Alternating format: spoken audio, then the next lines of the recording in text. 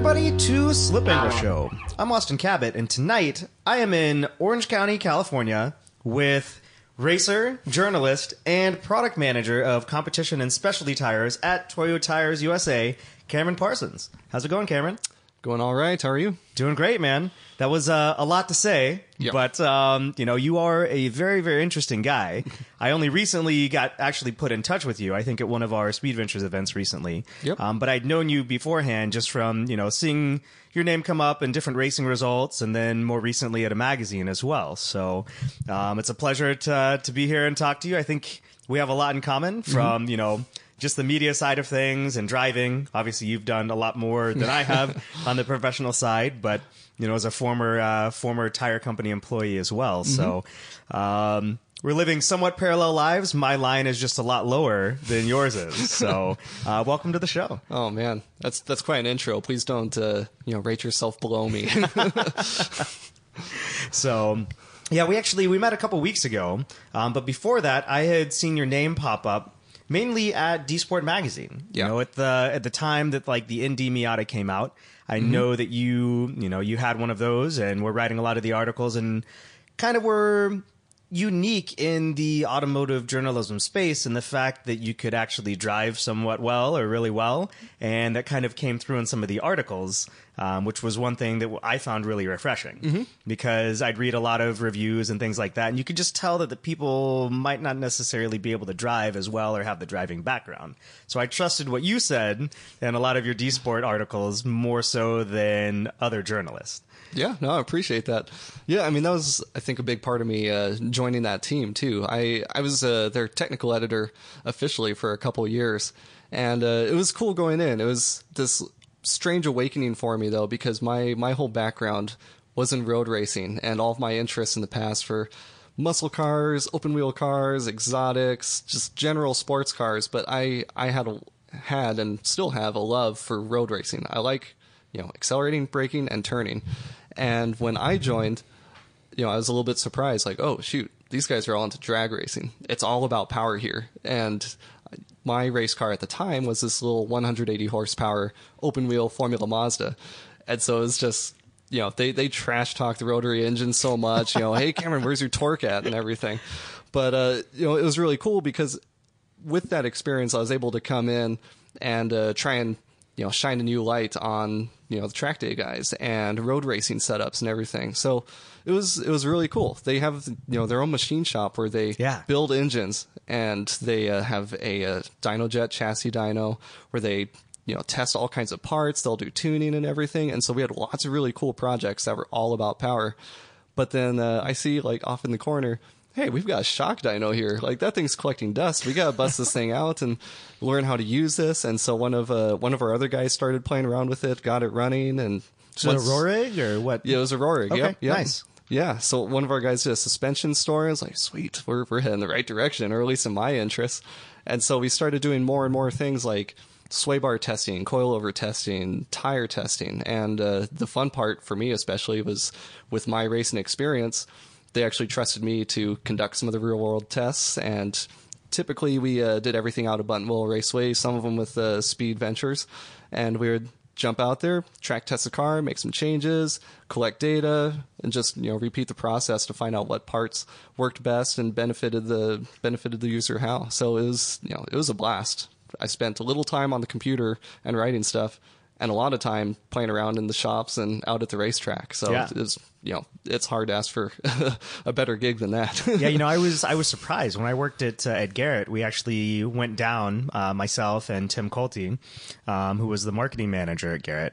We came down and got a tour from Tony, and got to see everything, and my jaw just like dropped. I was like, wow, I was not expecting this at all, because it, like you said, it really is. It's a fully functioning machine shop, that I don't know if everything there is just for magazines. I think that they do a little bit of outside stuff for other people too, but it's just a very, very impressive facility. There's like 3 separate buildings almost, there's like the offices, and then you walk across the way and it's like the shop and then the machine shop too. It's really cool. Yeah, that's the part that blows a lot of people away when they come and visit it, because you go in through the front doors. Okay, you got an office here. we'll take you through another area. Okay, this is media. This is where, lots of the magazine layouts are done. We had a 3D printer in there that, we've prototyped different models and stuff with, which was cool. You cross into the next room, and then there's a photo studio, photo and video studio. Cross into the next room, there's a shop with a couple lifts where we would handle some projects. Walk across the way, you got a dyno, you got a full machine shop. I mean, they were just doing a live stream today, doing a valve job on I think it was a 2JZ or an RB26. But they're just constantly on, playing around with all kinds of different projects, and that was a cool part. I'm not there full time anymore, but that was a cool part of spending, day to day out in that office, because I could think to myself, I'm tired of writing. I'm gonna go shoot photos for a while. Yeah, I'm gonna go check out what's happening at the dyno. I'm gonna see what they're doing in the machine shop, and it was just awesome to have all that stuff self-contained too, because when it came to parts testing, you're not getting some fluffed up version from, say, the manufacturer that wants to maybe tilt things in their favor. Everything was tested consistently on the same equipment, same dyno, same driver, same track if we're out at the track testing it. And so we really valued ourselves as a unbiased resource, basically. Yeah, I mean, what impressed me the most is that that publication, for the most part, it's completely independent. It's not affiliated with one of the large groups like the Enthusiast Network or Bonnier or any of those. Yeah. So to see that, level of, I guess, commitment from their side to be able to do everything, correctly and properly and have the facilities for it was just absolutely amazing. Yeah, it's cool. It's nice because you've got the freedom to say what you want. When I started there, I was a little shocked at some of the things that you can get away with in there too, because, I read a lot of blogs. I read Reddit a lot. Mm-hmm. The Cars subreddit is fantastic. And I've seen so many negative comments about lots of other publications or blogs or influencers.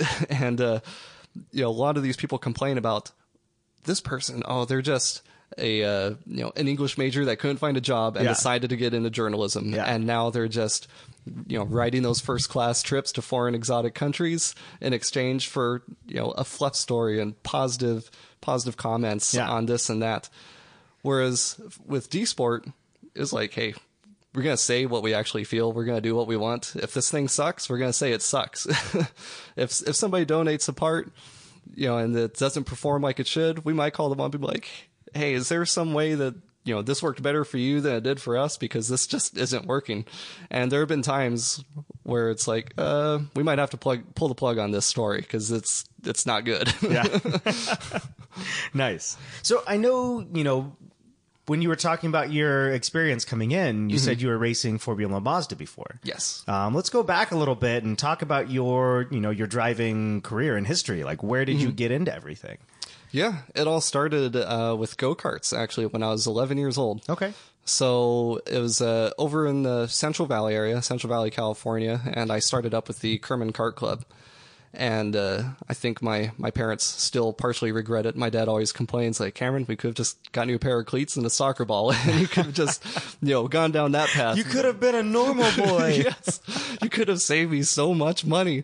But no, I ended up racing, in that club for years, and it was such a good experience. But as you know, you step foot into a car on a track or a go-kart on a track, and it's just never going to stop. You're going to be stuck with it for life. And so I graduated up. I started in Junior 1, and then I went into the Junior Sportsman class, Junior Super Sportsman, then 80cc shifters until I got up to 125 ICCs, which are a freaking blast. Like, there's still no machine I've driven that gives you, the excitement and thrill that a 125 shifter kart does. Was all that SCUSA back then, or was SCUSA not around then? Okay.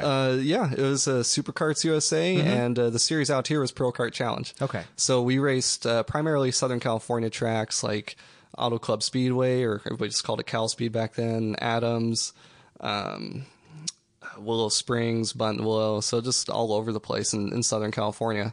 And that was an insane series. It was so much fun. But we were pulling like 40, 50 karts on grid back when I was doing it. Yeah. Wow. I was racing the S2 class, which was pretty much the 125cc class for the people that can't afford big rigs to tow 10 spare karts with them. And it was cool. It was, such good racing experience that, like, I can't trade out for anything else. Spec Miata would probably be the closest thing, because in my racing background, the experience that you pull from racing wheel to wheel, going side by side with people and trying to plot your passes ahead of time, you can't get that if you don't have any competition. Right. And racing with SCUSA in a class that loaded up, you're forced to do, that kind of analysis while you're on track. Where are my strong points? Where are my weak points? Where can I get ahead of this guy on the next lap? And yeah, so that was a huge grooming process for me that helped me move up into the Formula Mazdas just a couple years later. Okay. Yeah. What year did you start racing Formula Mazda? That would have been 2009, I think it was. Okay. Yeah. So that was 2008 or 2009. So it was fourth place, my first points championship, and then second on my second, and then first on my third year, I think it was. Nice. So took 2 points championships with the Formula Car Challenge Series out here on the West Coast. Okay. So it was fun. It was a handful jumping from go-karts to a Formula car, though. Yeah.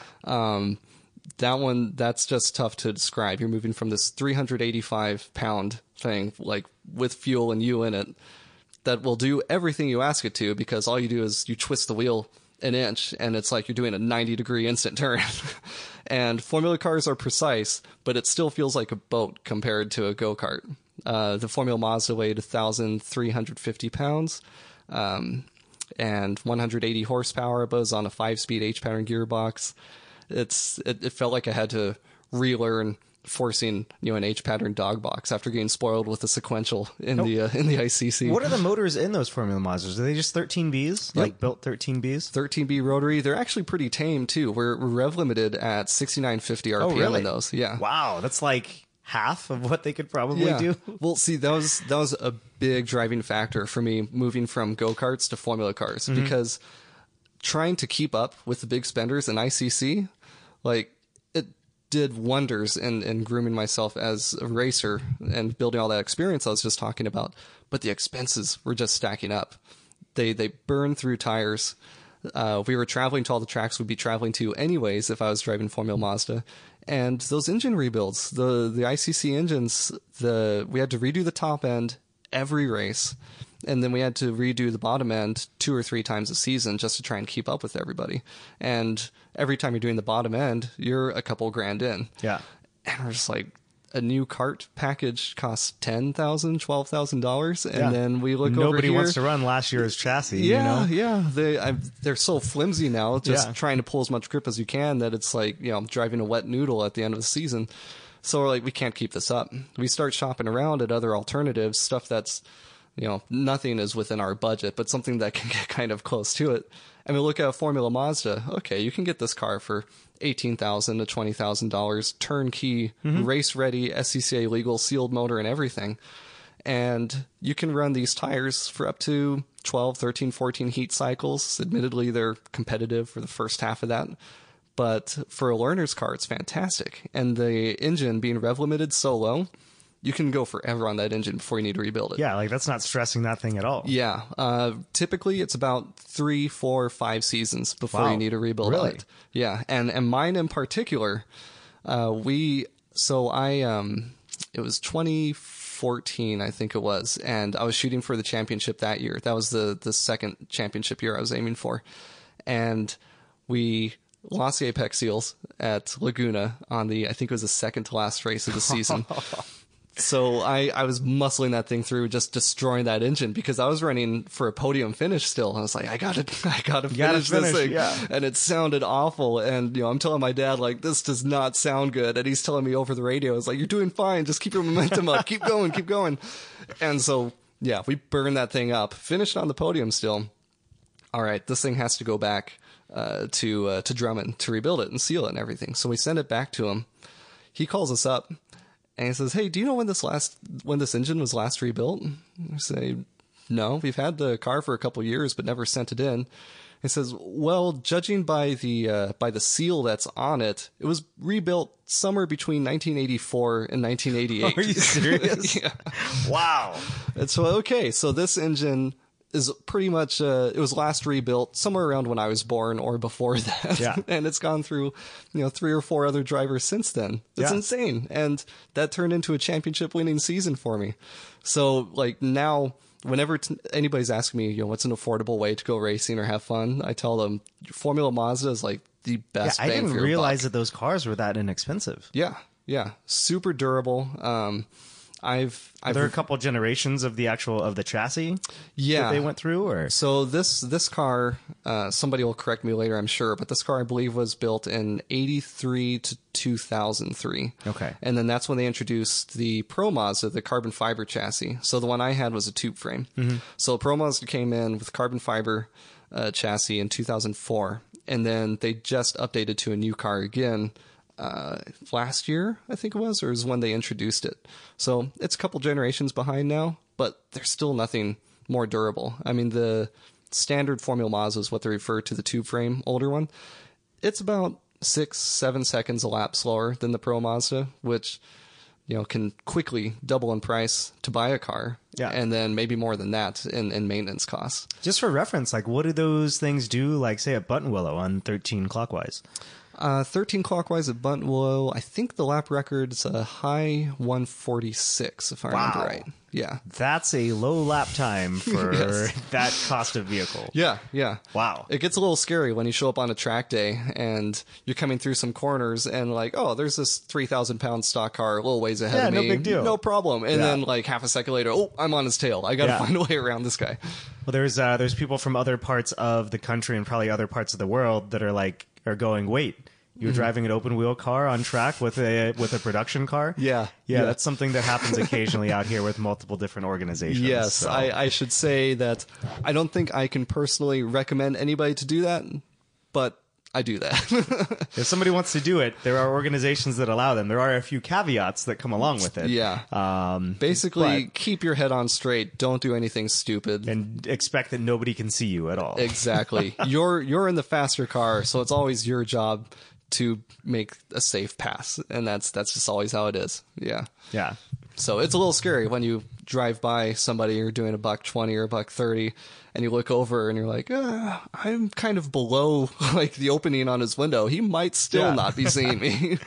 Yeah, I didn't know those cars were that inexpensive. So now I want to like recreate the Mazda ad that I remember from like the 90s, where it was like the B2600 and the B3000 truck. Yeah. The Ford Ranger, but the Mazda version that was towing, a Formula Mazda. Yeah, I kind of want to recreate that now. What's crazy to see is some of the projects that some of these people do with these things too. Like, it kind of breaks my heart when I see somebody take a Formula Mazda and turn it into something else. Mm-hmm. But we've seen some cool projects, like somebody, I think up north, actually turbocharged theirs. Oh, really? And redid the gearbox and all that stuff. And they moved from the FM class to, I think it was FS or FA, the faster Formula classes with SECA.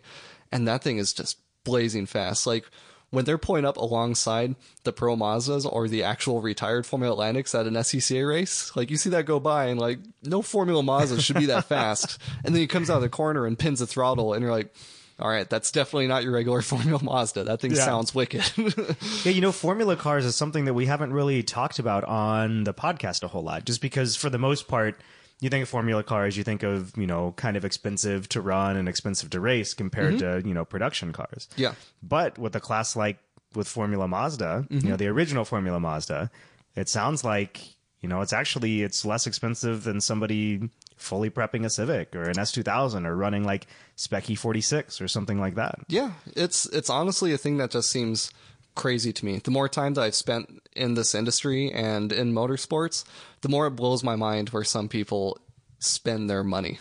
Yeah. A Formula Mazda season, you gotta buy the car. These days the cars are even going down to like $16,000 to $18,000 for a complete turnkey package. You might even get some spare parts with it and everything too. If you want to run a full-on, 7 or 8 weekend race season with this thing, and you want new tires at every race, and you want to do everything right, you might be spending between $10,000-15,000, or on the upper end, maybe $20,000 running the thing yourself. But I know people that spend way more to go way slower than these things do. Yeah. I mean, look at what a top tier like spec Miata costs to build. Mm-hmm. And then if you want to run at the front of the pack, you're talking new tires for pretty much every single, every session, qualifying and, for the race. And, it starts to definitely add up for sure. Yeah. Yeah. It's, whenever people are jumping from go-karts or from something else trying to get into road racing, like I said, Formula Mazda is always the go-to answer for me. If they're a little intimidated by the open wheel costs or the speed or something, Spec Miata is the other one. But you're just not going to do any better than either of those two classes in terms of affordability or competition. I feel like I've seen what looked like a Formula Mazda, but with like an Acura or like a Honda B Series motor in it. One of the shops that I used to go to in Texas, I feel like they had one. Or it could have been a Formula Mazda with like Acura logos on the side of it. I don't know, but I just remember that. It was like when I was first getting into everything. Yeah. And, I seem to remember that thing having a B Series in it. Oh, wow. I can't say I'm familiar with it, but I can't also say that I'm surprised. I mean, when you have a car that's that versatile, and when you look at it, when you pull the engine cover off, if you pull the engine out, it's just, it's a tube frame chassis. Yeah. You look at it, it's like, oh, there's a bit of space in here. I could throw whatever I want into that thing. And that's one cool thing about people picking up some of these older tube frame chassis cars. They can be whatever project you want to turn it into. So if you're still somebody that likes to tinker with your car and wants to tweak it to do this or that, there could still be some options there. I wonder if you could buy one with a blown motor for $10,000 and do a B Series or like a K Series swap in it. Oh yeah, easy. that thing would be pretty ridiculous. Yeah, I see. It's already ridiculous as it is. Yeah, but then you give it double the horsepower. Yep, I see people build them up. Some people turn them into full body cars. They'll want to throw faster or wider tires on them and everything. So some people turn them into hill climb cars too. Really? Actually, yep. Hill climb cars. That has to be terrifying. Absolutely. I'm trying to think about just something like that going up like Pikes Peak or even like Mount Washington or something. Pikes Peak is a bucket list item for me, but if somebody offered, I shouldn't say if somebody offered for me to do it in a Formula Mazda, I wouldn't do it because I would do it, but I wouldn't feel as good about doing it. Yeah, that's one of those things that you're like, maybe? It'd be awesome, but maybe you go do it? I don't know. Yeah. So... so what were some of the more interesting things that you got to do when you were at D-Sport? Obviously, coming from the Formula Car background, it's not like D-Sport was covering a lot of, Formula cars and purpose-built race cars that weren't based on a production chassis. Yeah. So, was that kind of like your first foray into any sort of performance stuff with a production car chassis? It actually was. A couple cool opportunities I got to take advantage of at D-Sport was because D-Sport's so focused on especially the Japanese aftermarket, and what better home to find that kind of racing than the Pirelli World Challenge Series. And so with Mazda just being right down the street in Irvine, we had a cool contact there, Dean Case. I don't know if you've met him. But the motorsports guy. Yep, the Mazda Raceway Laguna Seca guy. Yep. He worked really tight with us. And, inviting us to cool press trips and stuff with Mazda. I got the opportunity to test drive the NA and NB Spec Miata cars and the NC Cup car and the ND Cup car all back to back at Willow Springs on one trip, which was just awesome. So after, we built up some time working with him on some of these cool projects, we got to partner up with him and with the Pirelli World Challenge Series to throw me into a Mazda 2 B-Spec race car for a season finale in 2014, 2015, somewhere around there. Was that the one that Tom O'Gorman won? Yes. Okay. Yeah. That's where, when he crowdsourced his whole way there. Tom's been on the show a decent amount of times. Oh, awesome. He comes to a lot of our Good Life That guy can drive. I tried tailing him in that B-Spec, and it was my first time, and I was still learning the car, but when I saw him blasting through those corners, I was like, it would take me a while to get up to pace with that guy. Yeah. And but that was such a cool experience. It was overwhelming because I came out of SCCA club racing where everything's super laid back, and I jump into World Challenge, and the touring car group is this really cool hybrid blend of keeping things feeling pretty grassroots, and with the B-Spec class especially keeping things relatively affordable. But at the same time, they brought that level of professionalism too, where it's like, okay, if somebody's going to pass me under a yellow flag or something, they're actually going to get dinged for it. Yeah. And it was a big learning experience, but I was steadily going faster and faster. I think I broke top 10 times in that class on the first race day. I was like, I'm doing all right. And then on the final race day, I was going even faster, and I was trailing this group of guys through the corkscrew, coming downhill, coming out of turn 9. I see this little bit of dirt that gets kicked up onto the apex of turn 9. I see it way too late. I drive right over it. The front end gets away from me. So I was like, this is not good. Understeer city. Start understeering. I start putting in some input, and me having my first ever pro level front wheel drive race, I don't think through things. The car starts to oversteer then. The back end catches. I'm like, oh shoot, okay. And what do I do now? And I start counter steering, and I forget the rule that with a front wheel drive car, when you start over rotating, you get on the throttle. I just get off the pedals completely, and I just start going, seesawing the wheel. The car starts doing a tank slapper. I go off at 60 miles an hour straight into the tire wall. Oh no. It was a painful moment. I mean, those cars are not very fast. Yeah. They're a ton of fun, but I had so much time from losing control of the car, nosing into that tire wall, just thinking, oh, this sucks. Yeah, like everybody that's had an accident will tell you, like, everything kind of slows down a little bit. Yeah. But then when you're in a slow car, it makes it even slower. Takes even longer. Yeah. And I'm just thinking in my head, like, all right, I'm still going pretty fast, so this is going to hurt for one. At least I'm aimed toward the tire wall. I was only about 5 or 6 feet away from hitting concrete, so thank goodness. Did you go off on the pretty much like up by Spectator Hill, like over on the on the left side of the track? Yeah, like afterwards, I could have gotten out and said hi to the people watching against the fence. And once I hit the wall, I bounce off of it. I skip around, do a 180. And I'm just thinking in my head, like, oh, Mazda's going to be pissed. World Challenge is going to be like, why did we invite a journalist here? D-Sport guys are going to be laughing at me. Like, I was so embarrassed. And so I radio my dad. He was spotting for me at that race. And I was like, I'm okay, but this sucks, Yeah. And, but thankfully, no big deal. All was forgiven and everything. Now that car is down in Mazda's showroom basement alongside their other race cars. For the longest time, it wasn't repaired, which I was kind of embarrassed for. I went on a couple tours through there afterwards. And I was like, are you guys ever going to fix the car? Cause they probably knew you were coming, and they were like, oh, we'll wheel it out. We'll wheel it out. Right. It was still out there in the open. The front bumper was crushed in. The hood was damaged, and it still had my name on the windshield. I'm like, guys, either take my name off of it or fix the car, please. It was probably hidden. No, it's probably hidden most of the time. And then when they knew you were coming in, they would roll it out. Yep. Well, and what shocked me, just still talking about driving opportunities with D-Sport, what shocked me was 2 years later, we got to work out doing the same thing over again, except this time with the MX-5 Cup car. So, like, do you guys recall that time I crashed your car? Because you're about to throw me into a faster one now. I mean, they're like, yeah, but this one's rear-wheel drive, so you'll be fine. You're back home, yeah. I'll admit that Mazda 2 was the first and still only car, knock on wood, that I've ever planted into a wall. Everything else I've driven, the only reason for a DNF would be a mechanical failure. And thankfully, I did not crash the MX-5 Cup. Got close. This was once again at the Pirelli World Challenge season finale at Laguna Seca again. Mazda Raceway back then, WeatherTech now. But this was in the TCA class.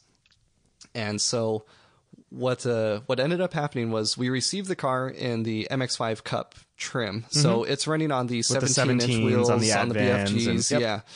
And so since we're racing in Pirelli World Challenge, of course, they have to run on Pirellis. And we had to run a smaller wheel. So a 15, isn't it? I think it's a 15 by 8. Yeah. Which is fat for these cars. But I'll tell you, it was a ton of fun. Those tires are super sticky, and around Laguna, yeah, and they get love it. They get one of the softer compounds too, don't they? They don't have to run the harder compound. I've heard rumor that it's actually the Formula 4 compound. Oh, really? Which is strange. If I recall right, that might even be a Formula car tire size. Okay. Which is cool because it's a great qualifying tire. Not cool because it in turn would be designed for a car that's half the weight of this thing. So your fastest lap might turn up, lap 3 or 4, and then it's just going to be a steady drop off after that. But yeah, so running on the smaller wheel size, I should have read the updates that Long Road Racing provides. They'll tell you every now and then, this part might be backing a bolt out or whatever, add in a lock washer, those preventative maintenance kind of things. Well, it turns out that if you convert the car from a 17-inch wheel to a 15-inch wheel, you should really pay mind to where the brake lines are positioned. Yeah. So we shrunk that down, and I was driving, I did the practice session, no problem. Jumped into the qualifying session. Everything was going fine. And then I come down turn 9, turn 10, full blast, go into turn 11. I squeeze onto the brake pedal, and nothing there. It just goes straight to the floor. I'm like, oh crap, how fast am I going? Like I just came off, a short straight, but I'm still in fourth gear or so, and I'm getting ready to, heel toe, downshift in the third, and then second for the super tight turn. Yeah. But I had nothing, and so the car just barreled through into the gravel trap, and I'm just like pumping the brakes, like trying to get something out of it. I start carving the front tires, carving the front wheels, just trying to get them, perpendicular to the gravel, trying to shovel my way to a stop. Feet away from the wall, everything's cooled and calmed down. All right, I didn't die. The car's not damaged. What's up? I squeeze the brake pedal, and I just feel it just kind of mushy go down to the floor, and then all the smoke just fumes out of the front right. Fluid, yeah. Yep. So that smaller rim diameter just carved through the brake line. It was painful. That was a close call, but thankfully threw it back together. Finished the race, not as fast as I would like to, but it was really, really cool experience. Yeah, I bet. Yeah. So those guys bring out the big guns out there too. yeah, they do. But a thing I loved about it is still in that touring group. It still kind of had that grassroots vibe that I was talking about. You go from B-Spec to TCA, or especially TCR, there's a lot more money being spent and some higher profile drivers and everything. But it was still awesome being able to just walk up and down the pits, like the Murillos from Murillo Racing. They were a huge resource for us. Yeah, they helped us so much with just driving techniques and setup. And it was cool because you walk around the paddock in there and you're just another dude trying to do the same thing that they're doing. And so everybody's cool with sharing information. They'll hang out with you. What year was that you got to do that? Was that 2017? That was last year? This would have been, I think this would have been 16. Okay. 16, okay. yeah. Because I know right before the event last year is when they lost their house to the fire. Oh, nope, you're right. That would have been 17. My mistake. Yeah. Yeah. So they were just coming off of that, which is brutal. Yeah. So yeah, they actually, I think they had some decent luck that weekend though, at the track at least. I know not with the house. But. Yeah.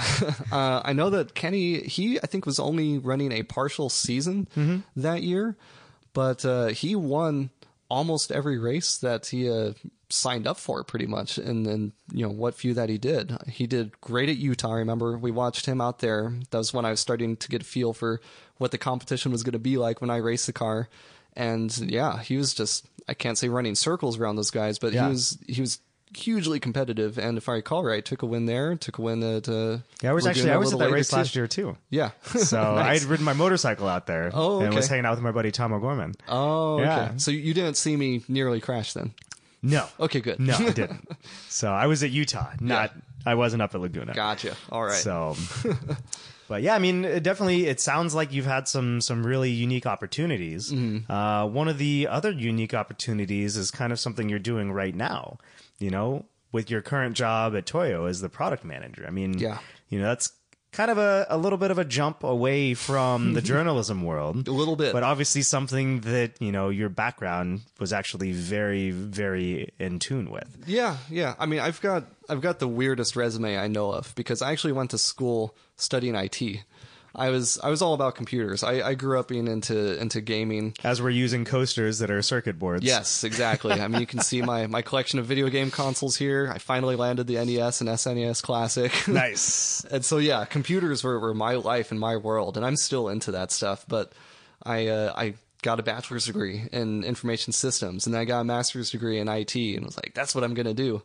And then I ended up finding Allenberg Racing Schools out at Fontana. I was like, that sounds pretty cool. I'm going to work with them instead. And so I started coaching with them, and I did some of their website development. And then I ended up, at D-Sport doing journalism for them. And then I had a short run at a company in Fullerton called Supreme Power, where I was helping them do some of their marketing, where they deal with lots of exotic sports cars like Ferrari, BMW, Porsche, and all that stuff. And then now I find myself here at Toyo Tires doing product management for their motorsports tires. So all this bouncing around, I still can't explain how I got here, but somehow I did. So what's your main role as product manager? You're obviously managing the product portfolio and kind of looking at the market and what's out there and how you guys can be the most competitive. Yeah. Are you doing only like pavement sports, or are you doing off-road as well? We do a lot of both. Okay. A thing that I was surprised at going into Toyo, I've only been there for about 6 or 7 months. I came in, my experience with Toyo was primarily with R1R, R888R, RRs. I knew them for their I knew them for their track tires. And then I came in and I was like, "What? We have a TBR division? Like we do like semi-truck tires?" I had no idea. And then in my job interview, I remember they asked me about my experience with off-road. I'm like, a little bit. Like I did some rally stuff, and they're like, "No, like truck racing." Yeah. Really? Okay. Like desert racing and like stadium trucks and like, which by the way, side note, any of the desert racing stuff makes even at the amateur level makes pro racing in the in the semi-pro ranks and pro ranks look cheap. Yeah. It look really cheap. My mind. Desert racing is so expensive. I can't believe it. Yeah. So yeah, I get to work on both ends for that, which is just awesome. I get to work with the road racing products, the track day enthusiast products, and then our off-road racer products, which involves like some of our sponsored drivers, BJ Baldwin and Andy McMillan, and in the desert racing side, and then some of our other guys like Brandon Arthur, Jarrett Brooks, Kyle LeDuc, and the Lucas Oil off-road racing series. And it's just been a blast so far. So far, I've been full throttle, especially with the Lucas Oil stuff, and then working a lot with our desert racing guys, because our guys there are super competitive, and in order to stay ahead of the competition, you got big money guys like BFG going into this stuff, and they're just like constantly releasing updates and killing everybody else. So like, "Oh, you think this tire is fast? Wait until next month." They've got a tire for every like dirt compound that there is, Yeah. But it's been cool. I mean, we just came off of a win with Kyle LeDuc out in Chandler, Arizona, which was awesome.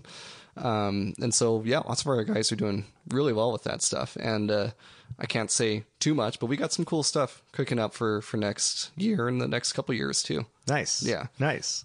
So what sort of testing procedures and stuff do you guys get to do? Is that something that you're like, you don't have to go into the specifics, but obviously, you don't want my data numbers or anything? Can. I just, I figured that you probably weren't at liberty to share any of that. Yeah. Well, here's a scoop. No, we do all kinds of testing. It's that's another one that just kind of shocked me, going in. There'll be various forms of lab testing and real world testing, because that stuff is hugely important. You can't keep stuff restricted behind glass and run the tires on these automated machines and say, okay, this is how we expect it to feel on the road, or this is what the driver should expect. We do that to measure durability and tread life and this and that and expectations of performance, but a lot of the stuff is tested in the real world and real world situations too. Lots of the performance tires, they will have been tracked at some point before they reach the customer. And, that's how we put together our requirements. That's how we put together, the data for what we recommend for setup and everything. And it just never stops. I mean, last time I saw you was at a Speed Ventures event, and what was I doing out there? I was collecting data off of people that are using our products. And it might be something like an R1R, an R888R that's been out for a while. But as people continue to use this stuff, we want to keep studying it. We want to get as much data as possible and figure out every situation that everybody's going through to make sure that we've got the best thing available right now. Yeah. I mean, there's a lot to tires and tire technology that a lot of people don't understand. When I was at Continental, at least from like some of the street tire stuff that we did, it'd be really interesting how certain suspension designs wouldn't wear a tire properly. Like back then it was like E46 M3s. You throw something on the rear of those and like a certain tire when I was at Continental just would not last. Like you couldn't make them last on the car, and then you throw a different, tire on and it would be just fine. Yeah. Or like the Honda Odyssey, you would throw, a certain tire on that and just the suspension design it wouldn't work. Yep. And then you throw another one of our tires on and it'd be fine. So, that at that point, I was back like when I was first getting into tracking and everything, when I had that job. And it showed me that there was a lot behind it that like, that sometimes as a manufacturer, you can't always control. You do the best that you can. Yeah. But there's some things that are just kind of, the way the world is. Absolutely.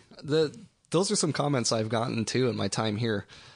I've gotten some complaints on like, hey, when are you guys going to make a tire that goes up against the Hoosier? Like this Hoosier A7 or R7's like 6 seconds faster than the RR. And I'm like, are you sure about that? Like, that sounds pretty biased. And then somebody else will say, oh, it's 4 seconds faster. And I'll admit they're competitive differences. But at the same time, it's a different tire. It's a different construction. It's a different technology. Just like anything else, if I was going to run a different spring rate on my car, I got to set up the rest of the car around that. If you're going to run a different tire on this car, it's hard to compare apples to apples on any part that you interchange on the car. You can't expect always to be able to just swap one item in for another. Oh, it's slower. It must be a crappier product. It might be slower because you haven't built your setup around it yet. And that's a lot of what we have to fine tune with our recommendations to some of these guys. Yeah. A lot of it comes around to suspension setup. A lot of it comes around to tire pressures, inflation pressures especially. It's a thing that lots of track day guys don't use and need to start using are pyrometers. It's such an important element. You can't do everything by feel. It has to be like the probe pyrometer. Exactly. Too. It can't just be like the gun pyrometer where you're looking at just the surface temp. Yeah, data is your best friend. And so I've heard so many horror stories. It reminds me of my go-karting days where somebody wants to start racing a go-kart. And they're like, okay, so what's the fastest thing that's out there? I'm like, well, 125 shifter is the fastest, but okay, you better not that's start what I'm with buying. That. Yeah. And then you're like, no, not a good idea. Yeah, if you want to have a bad time and go really slow and be passed up by slower guys, like slower carts, that's what's going to happen. And that's what happens a lot of times with people that are just getting started in track days. What's the fastest car I can get? Okay, I'm going to get this, what's the fastest car I can afford or something? All right, I'm going to get this M3. I'm going to throw this, KW race suspension on it. I'm going to put slick tires on it. I'm going to tune my camber to -4 degrees because that's what all the guys on the forums told me I should do. I'm going to, blow the doors off this thing. And then, like I said, they're in for a bad time. Yeah. You got to use your tools first. And the camber and the tire pressures are lots of the things that I witness being set up completely wrong for the driver. Right. You got to tune it for yourself. Now, when someone's using a tire barometer, I mean, what temperature do you usually recommend? That people kind of shoot for, at least on like a street or like an R compound tire. Yeah. And then what variation, is safe from like the inside shoulder to the outside shoulder? Yeah. On it all depends on the tire. When you're looking more at race tires, you're looking at a little closer to like 180 degrees, 200. You might even get a little hotter than that. On street tires, you might shave, say, 20 degrees off of that. But the key is to make sure that you check it as soon as you get off the track. Right. Because tires cool off super fast. And preferably not even with like a cool down lap. Yeah, just like exactly. come in straight into hot pits. Yeah, and you run a hot lap up until you're getting to that pit exit or pit entrance from the track. Put up your hand, then slow down to a cool pace. Come to the pits, jump out of your car, take temps as fast as you can. And you measure the outside, the middle, and the inside. And you try and watch for that variance to see, it tells you, are you running too much or too little toe? Are you running too high, too little tire pressures? Are you running too much camber? And if you're looking at a variance of like, all right, the inside is 130 degrees, the middle is 150, and the outside's 180, like, okay, maybe I might be a little more backwards camber here. in. Yeah. But what I see a lot is people running way too much negative. The outsides of their tires just aren't even being used half of the time. They're getting residual heat from the rest of the tire that's actually touching the ground. Yeah. And that's the key thing really, to just improve your tire wear, improve your lap times, and just improve the overall driving feel of the car. I'm all for checking forums for a baseline to start on, but you can't always take those to heart because, I just see way too aggressive setups out there. Well, I ran into that issue when I was running my S2000 for a long time. For a while, everybody on the S2000 forum was like, oh, run max caster. So I was like, okay, I'll run max caster. Turns out max caster on my S2000 with how low it was like 7.9 degrees. Yeah. And in real tight corners, the thing would just push like mid corner, even off throttle. Yep. You turn in and the thing would just start pushing. Yeah. It's like, what the heck? And I talked to my friend Aaron Lichty in Lexington, Kentucky. And he was like, have you thought about backing the caster off at all? And I was like, not really. It's like, well, you got to remember, like, the caster affects your dynamic camber. The more you turn the wheel, the more camber you're going to have. Yeah. So he had me back it down to like 5.4, and it solved everything. It was still nice and stable in the fast corners, where you're not putting a lot of steering angle in. But then, in the tight corners, when I would turn the wheel, it wasn't rolling over on the outside because I didn't have too much camber at that point. Yeah. So, and that fixed everything. Just like one little setup change like that. Yeah. Oh, I love that with the lots of the track day community. It's like all or nothing with so many car setups. I'm going to get the thickest sway bar available and run it full stiff. I'm going to get, the stiffest suspension, the hardest suspension I'm going to get, and just run it full hard. And it's like, there's a point of diminishing returns. Like when it comes to car setup, it's all about balance. Yeah. You're always giving up something to improve something else. You want your car to be a neutral setup to start with, and then you just push it like crazy on track, and you start finding the limits. Is it understeering? Is it oversteering? And you're always going to have to sacrifice, okay, I'm say oversteering a little bit into this turn. Okay, so maybe if I soften the sway bar a little bit, but that's going to make the car push a little bit in this section. Is that exchange worth it to me? Yeah, it's finding the greatest sum, I guess. Yeah. Like it's give and take everywhere. Yep.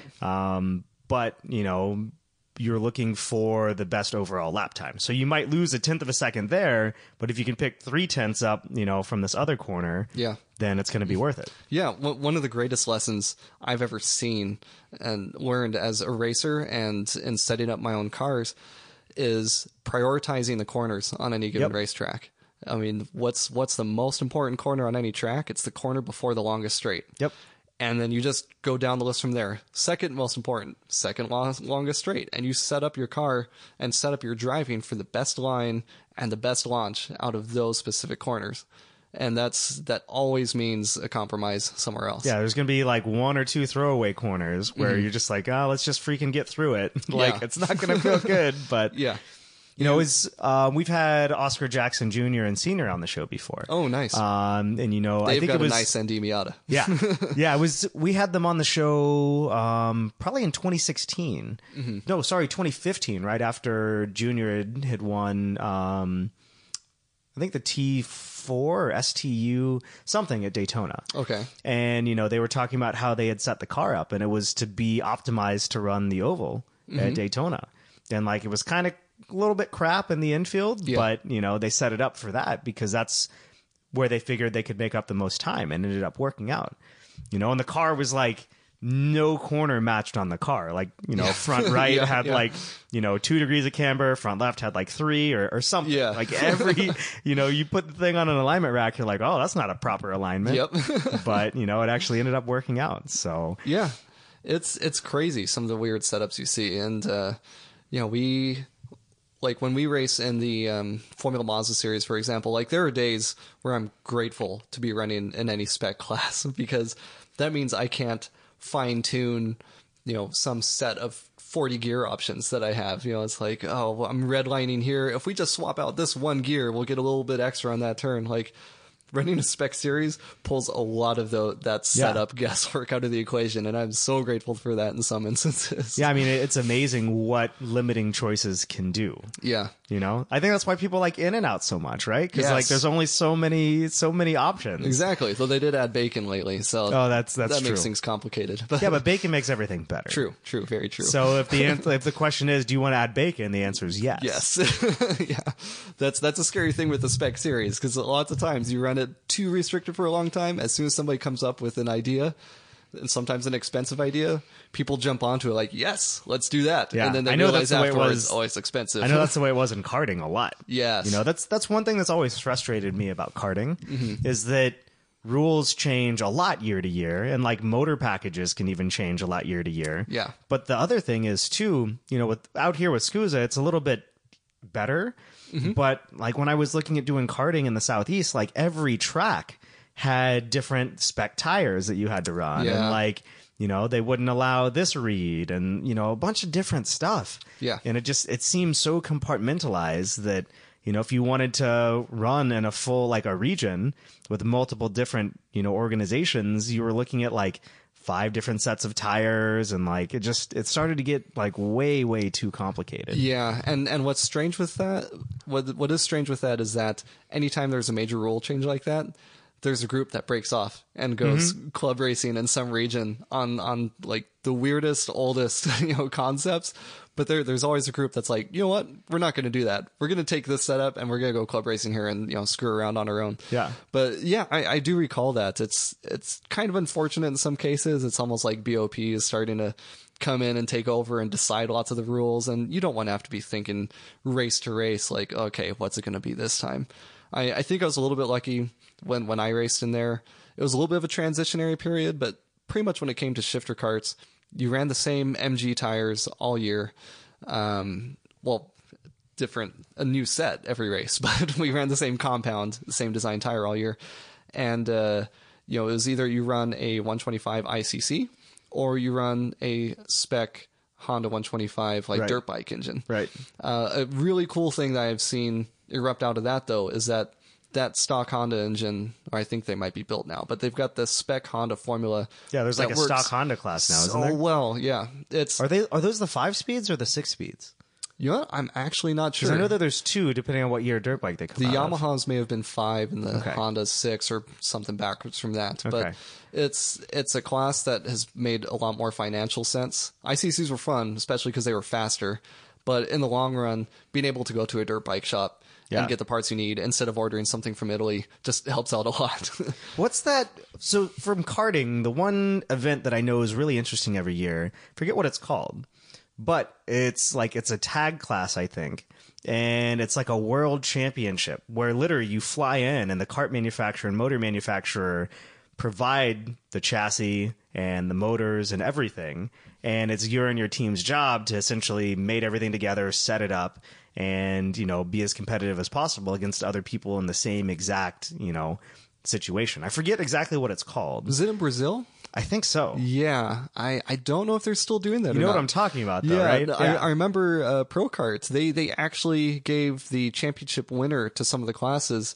Like a trip that to go was their down grand there? prize was to take a trip down there and run that race. And it was a big deal. And it seemed, although I think the entry fees were expensive, it seems like the most pure way to test yourself as a driver and as a team is to show up without hardly any equipment, maybe tools, but no equipment. And like literally when you check in at registration, they're like, all right, here's your chassis, here's your motor, here's your tires. Cool. We'll see you qualifying this evening. Let's figure this thing out. Yeah. I mean, it's like everybody else is spoiled because racing season's coming to a close now. And they're like, all right, there is no such thing as off season. Let's go back to the track and test and develop and tune up until our first race in March or April. Yeah. But yeah, with that, it's like, okay, you've got an hour to figure this thing out. I mean, can you imagine for the Global MX5 Cup Series, like you show up to the track and they're like, all right, there's your chassis. Your coilovers are in that box. Your brakes are over there and your motor's in that crate. Here you go. We'll see you on Monday. Oh, I love that style too. I remember seeing some Top Gear episodes in the past where they go to, it's the racing community in every European country just seems so much better than ours in some ways. But I think in Finland, if I remember right, there is some series similar to like Lemons and Chump Car here, where everybody's racing dirt cheap cars. And at the end of every weekend, you could say, hey, I want to trade my car for your car. And everybody could do that for each other. And it's like, if you've got a crappy car, you got to be willing to, maybe see that car again. Or if you're trying to trade, if you're trying to build up a nice setup, you got to be willing to give that away to somebody else that might outdo you at the next one. And so it's a cool way of, kind of playing head games with people, but also leveling the playing field and that kind of thing. It just sounds like a blast, probably an engineer's dream for some people, like, ooh, a new challenge. I get to figure out the suspension setup. No, I mean, especially for karting where so much of it is, is setup based, because that's all you can really tune on a kart is the setup. And it's not even like shock settings and stuff like that because you don't have any of that. Yeah. It's camber and caster and like adjusting Ackerman and like, maybe tuning rear axle. But other than that, there's really not as much that you can do. It's really weird with cars and open wheel cars. I mean, you have aero, you've got suspension and everything, and then of course alignment settings and anti-roll bars and all that. But it was almost a relief moving from go-karts to Formula Mazda in that sense, because what can we change on the Formula Mazda? We have two-way adjustable shocks, front wing, which you always just leave dialed full, and then the rear wing, which you might fine-tune a couple degrees. The front bar is full soft all the time, and then the rear bar, you move around half an inch at a time. And then alignment, like everybody runs nearly the same alignment and the same gear stack. In karts, I could not believe how much work you got to do to fine-tune that thing per track too. Because you can change gear ratios on it. Oh, yeah, really easily. Yeah. And both gear ratios. You can change, the front sprocket, the rear sprocket. Yep. You can change the clutch. You can change, lots of different stuff. And you have to. It sucked because, every track was different. So it was okay, we got to split the gears again, throw them on the axle. You can change the axle, which might be a weird concept to a lot of people. These things run a solid axle that runs through the bearings that you got to hammer out, slide out the side, and swap in a new one, because you can actually run different stiffness axles, like different wall thicknesses or different radiuses. And even back when I was racing, I don't know if it's a popular thing now, but back when I was racing the karts, even different hardness wheels. Which was so strange. Front bar, rear bar, you've got these weird bars that you can bolt in along the side rails of the thing. And then adjusting the carburetors, absolute pain. Those ICC karts, they're so fast, but they're so picky about the power band. You had to bring a whole weather station every track you go to figure out what jets you're going to run in that thing.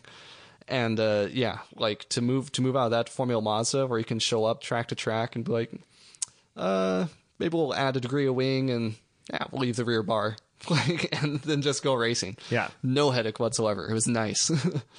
Yeah, it's one of those things that in any spec series, I think that's what attracts a lot of people. There are some people like engineers that really like the tinkering and stuff like that. But I think for a lot of people, they just want to focus on, just driving, making basic setup changes, but to where, the driver is still the largest variable. Yeah. And that's really why some of the Mazda Road to Indy series and the Mazda Road to 24 series has bred some of the fastest drivers out there too. Because lots of these guys are, especially in Spec Miata and MX-5 Cup, lots of the drivers in these classes, they're working with some serious limitations that are so driver-focused. And, have you seen an MX-5 Cup or Spec Miata race in person? Yeah. If you want to see a 60-car field where the top 30 are all within 1 second of each other. For qualifying, you're like, what the heck? Yeah. It's like IndyCar racing and F1 and stuff. I love watching those. They're fun. But if you want to watch a seriously intense race, you got to go to the grassroots level and see what these kids are doing. It's nuts. Can you imagine an F1 race with 60 cars on track? It'd be nuts. That sounds like the most expensive event to ever take place in the history of the world. Yeah. That would be completely crazy. Oh, that reminds me too. Speaking of Formula Car stuff, do you know anything about that series that's starting up in Europe? And I think they just did a test in Austin. It's a full carbon fiber Formula car, but it has the Aprilia RSV4 motorcycle motor in it.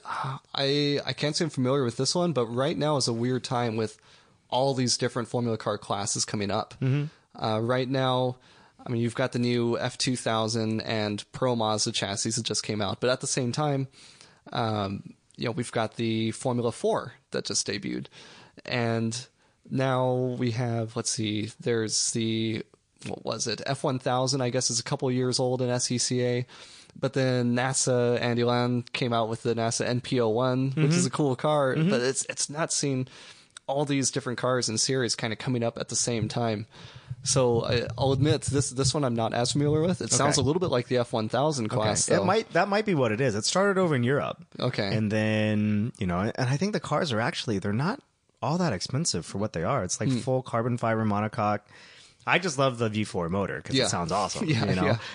Yeah, the F1000s here, they're running the Gixxer motors, and those things are wild. They're pushing some around 200 horsepower, but the car only weighs 1,000 pounds. And you've got downforce and slick tires. Those things run insane lap times around lots of these tracks.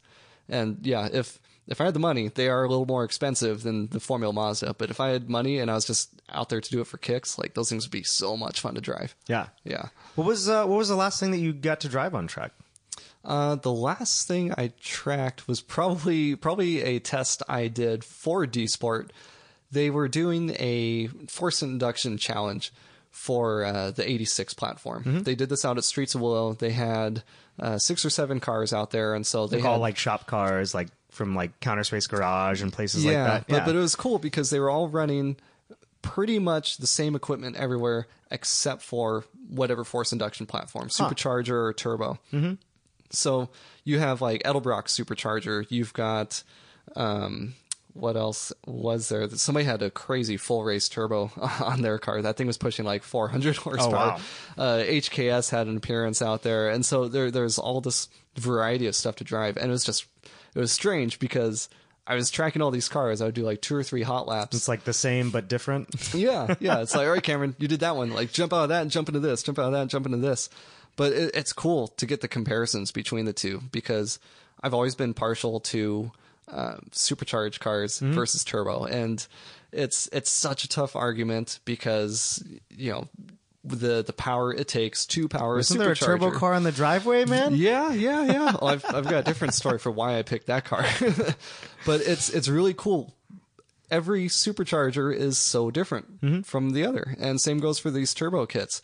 They all have their different characteristics, and it's not even just big turbo is going to take forever to spool, small turbo is going to spool earlier. It's not so cut and dry as that because a lot of it is down into how these shops tune and set them up.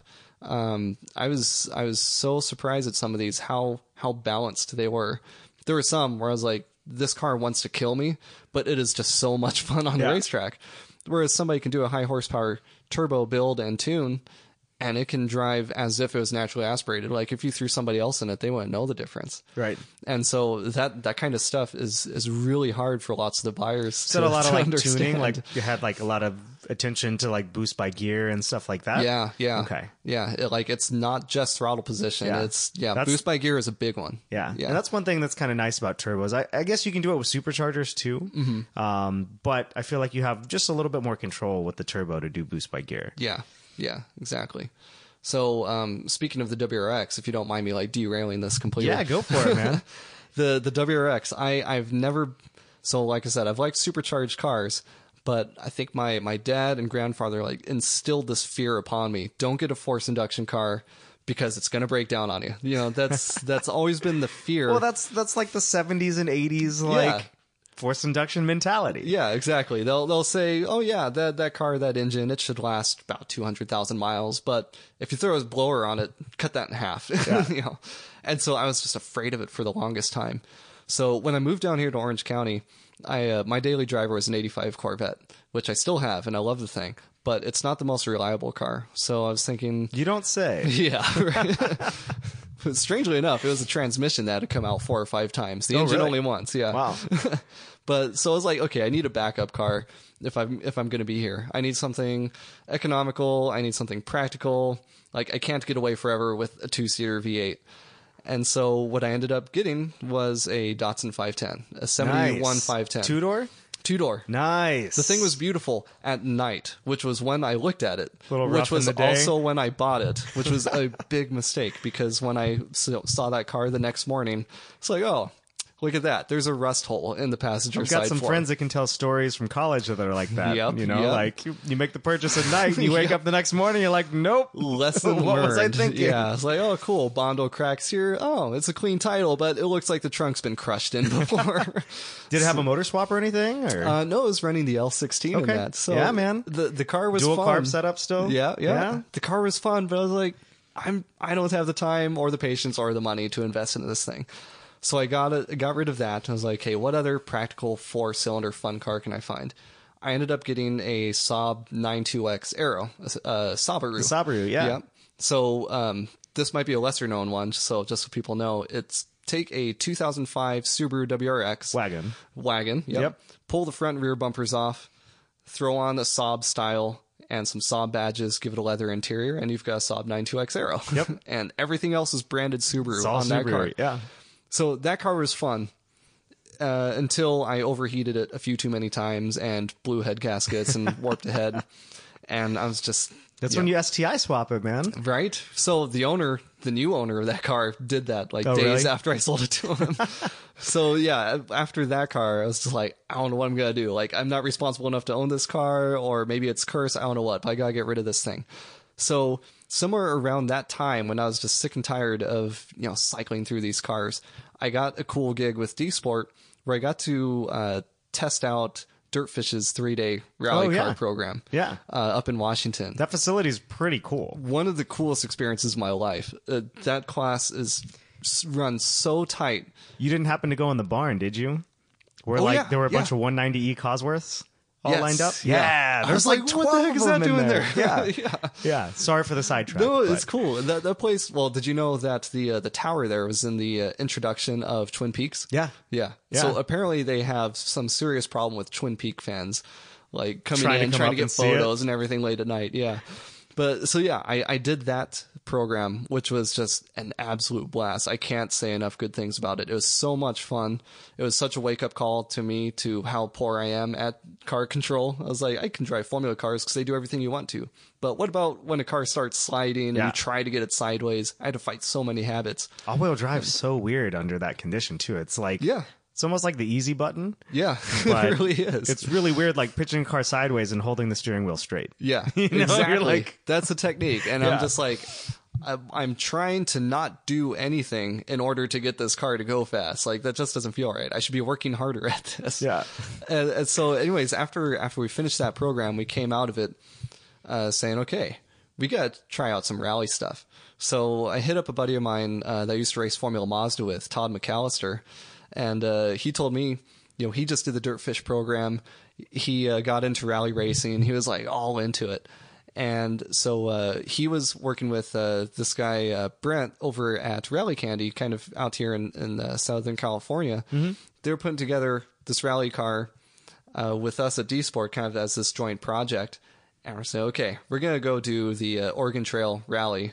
And I'm going to get to run passenger seat and co-drive for this thing. Nice. Yeah. I wanted to drive, but you know what? first experience doing stage rally. I'd rather somebody with some experience do it before I do it. So we got to do 3 days of that up by Portland. Me rolling passenger, trying not to get sick, calling out notes. I couldn't believe, how well we did. But what was crazy was just how we took this car. It was in the super production class, I think it was, on a 15 WRX. So all we did to this car was caged it, threw in safety equipment, swapped in STI brakes, rally wheels and tires, and Did you do any suspension stuff, or was it stock suspension? Yeah, we ran fuel rally suspension. Okay. And a turbo restrictor, because even though we're going up against STIs, every car has to run a turbo restrictor in that class, which is kind of strange.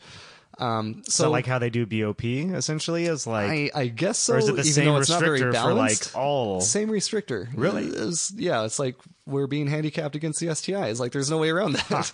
But whatever. Well, they say that it's minor power difference. It all comes to driving anyways. Which in rally, I guess you got a point there because there's so many variables that are thrown at you. So we're like, whatever. Let's go for it. Let's do it in this class. So cars running. Stock engine for the most part. I mean, all that is an exhaust. Stock suspension components, aside from the coilovers, and just run it as is. So we did around 300 stage miles on that thing over the course of 3 days, just pounding the crap out of this car, beating it. There were jumps all over the place, ruts in the road, and we never had to jump out to change a tire or a wheel or anything. Nice. Like at the end of each day, it's like, regular maintenance, bleed brakes, check the pads, check this, fuel it up for the next day, do whatever. The only time that we noticed any damage was just at the very, very end, because that last stage was brutal. So much gravel, so many rocks, coming up and hitting the thing. Like, it sounded like people were just, throwing buckets of nuts and bolts against the bottom of the car in that last stage. It was rough. And we had this big old jump at the end of it. I'm sure it was the grand finale that they were saving. Like, if that didn't break your car, this will. It seemed to be designed that way. But muscled it to the finish. Car still drove on its own and everything. We look underneath, and there are rock chips all over the place, and one of the suspension arms on one of the right rear corners, not torn, it was just a little tweaked, and that was it. It's not that bad. Yeah. So after all of that, I thought, okay. Yeah, because those are like stamped steel control arms on that thing, aren't they? Yeah. Yeah, they're not the most robust. Yeah. So it's like, okay, so if I just take a car and throw coilovers on it, cage it, and throw some rally wheels and tires and suspension, and the rest of it can last that kind of a beating, like, that's not a bad platform. So not long after, like, I think it was a matter of months, I went into a Subaru dealership and got the WRX that's in my driveway now. Nice. So long story, that's why I ended up with that car. So what's the next step? Some Toyo tarmac tires or like gravel tires on the thing? I'm trying so hard to keep the WRX like my tame daily. Yeah. That's one of those things, it's an endless spiral. As soon as I start throwing stuff at it, like, I at least have to wait until the warranty is gone. The Corvette, on the other hand, now that's my secondary car, the one I get to play with. So we should just have that like a rear-wheel drive rally car, man. Yeah, I could. You could totally do that. I just saw recently that there are some NA Miatas that won some SCCA rallycross races too. Yeah, so I mean, do that kind of got me thinking. So do you think that's the next step? Do you want to go like either rally crossing or like start doing some amateur rally stuff? Well, if I had the money, rally would probably be the absolute way I would go. It would be between rally or IMSA prototype racing. I mean, you guys could shrink down those desert racing tires into like a 15-inch rim, and it could be a business expense for Toyo. Oh man! I mean, have you seen the America's Rallycross series? Yeah. That's been coming out this year. Yeah. I mean, that stuff looks like a ton of fun. So it's all a money game. But I'll tell you, I've got some plans in the works. I wish I could tell you what they were, though. That's all right. So maybe we'll have to circle back in a couple months here, but you might see me in a new racing ride in a couple months. Cross your fingers for me. That'd be pretty awesome, man. Yeah. So, well, cool. Well, where can people find out more about you and, kind of follow along on any of your racing pursuits and stuff like that? Yeah, on social media channels like Facebook and Instagram, you can look me up. My stuff is Cam Parsons 88. And if you want to look up the race team stuff, it's Parsons Racing. Or if you want to check everything else out online, the website is www.parsonsracing.com. Cool. Well, we really appreciate your time this evening. And maybe we'll see you on the floor at SEMA next week. All right. Yeah, I'll see you there. Hopefully I'll be awake through it all. All right. Thanks so much, Cameron. All right. Thank you.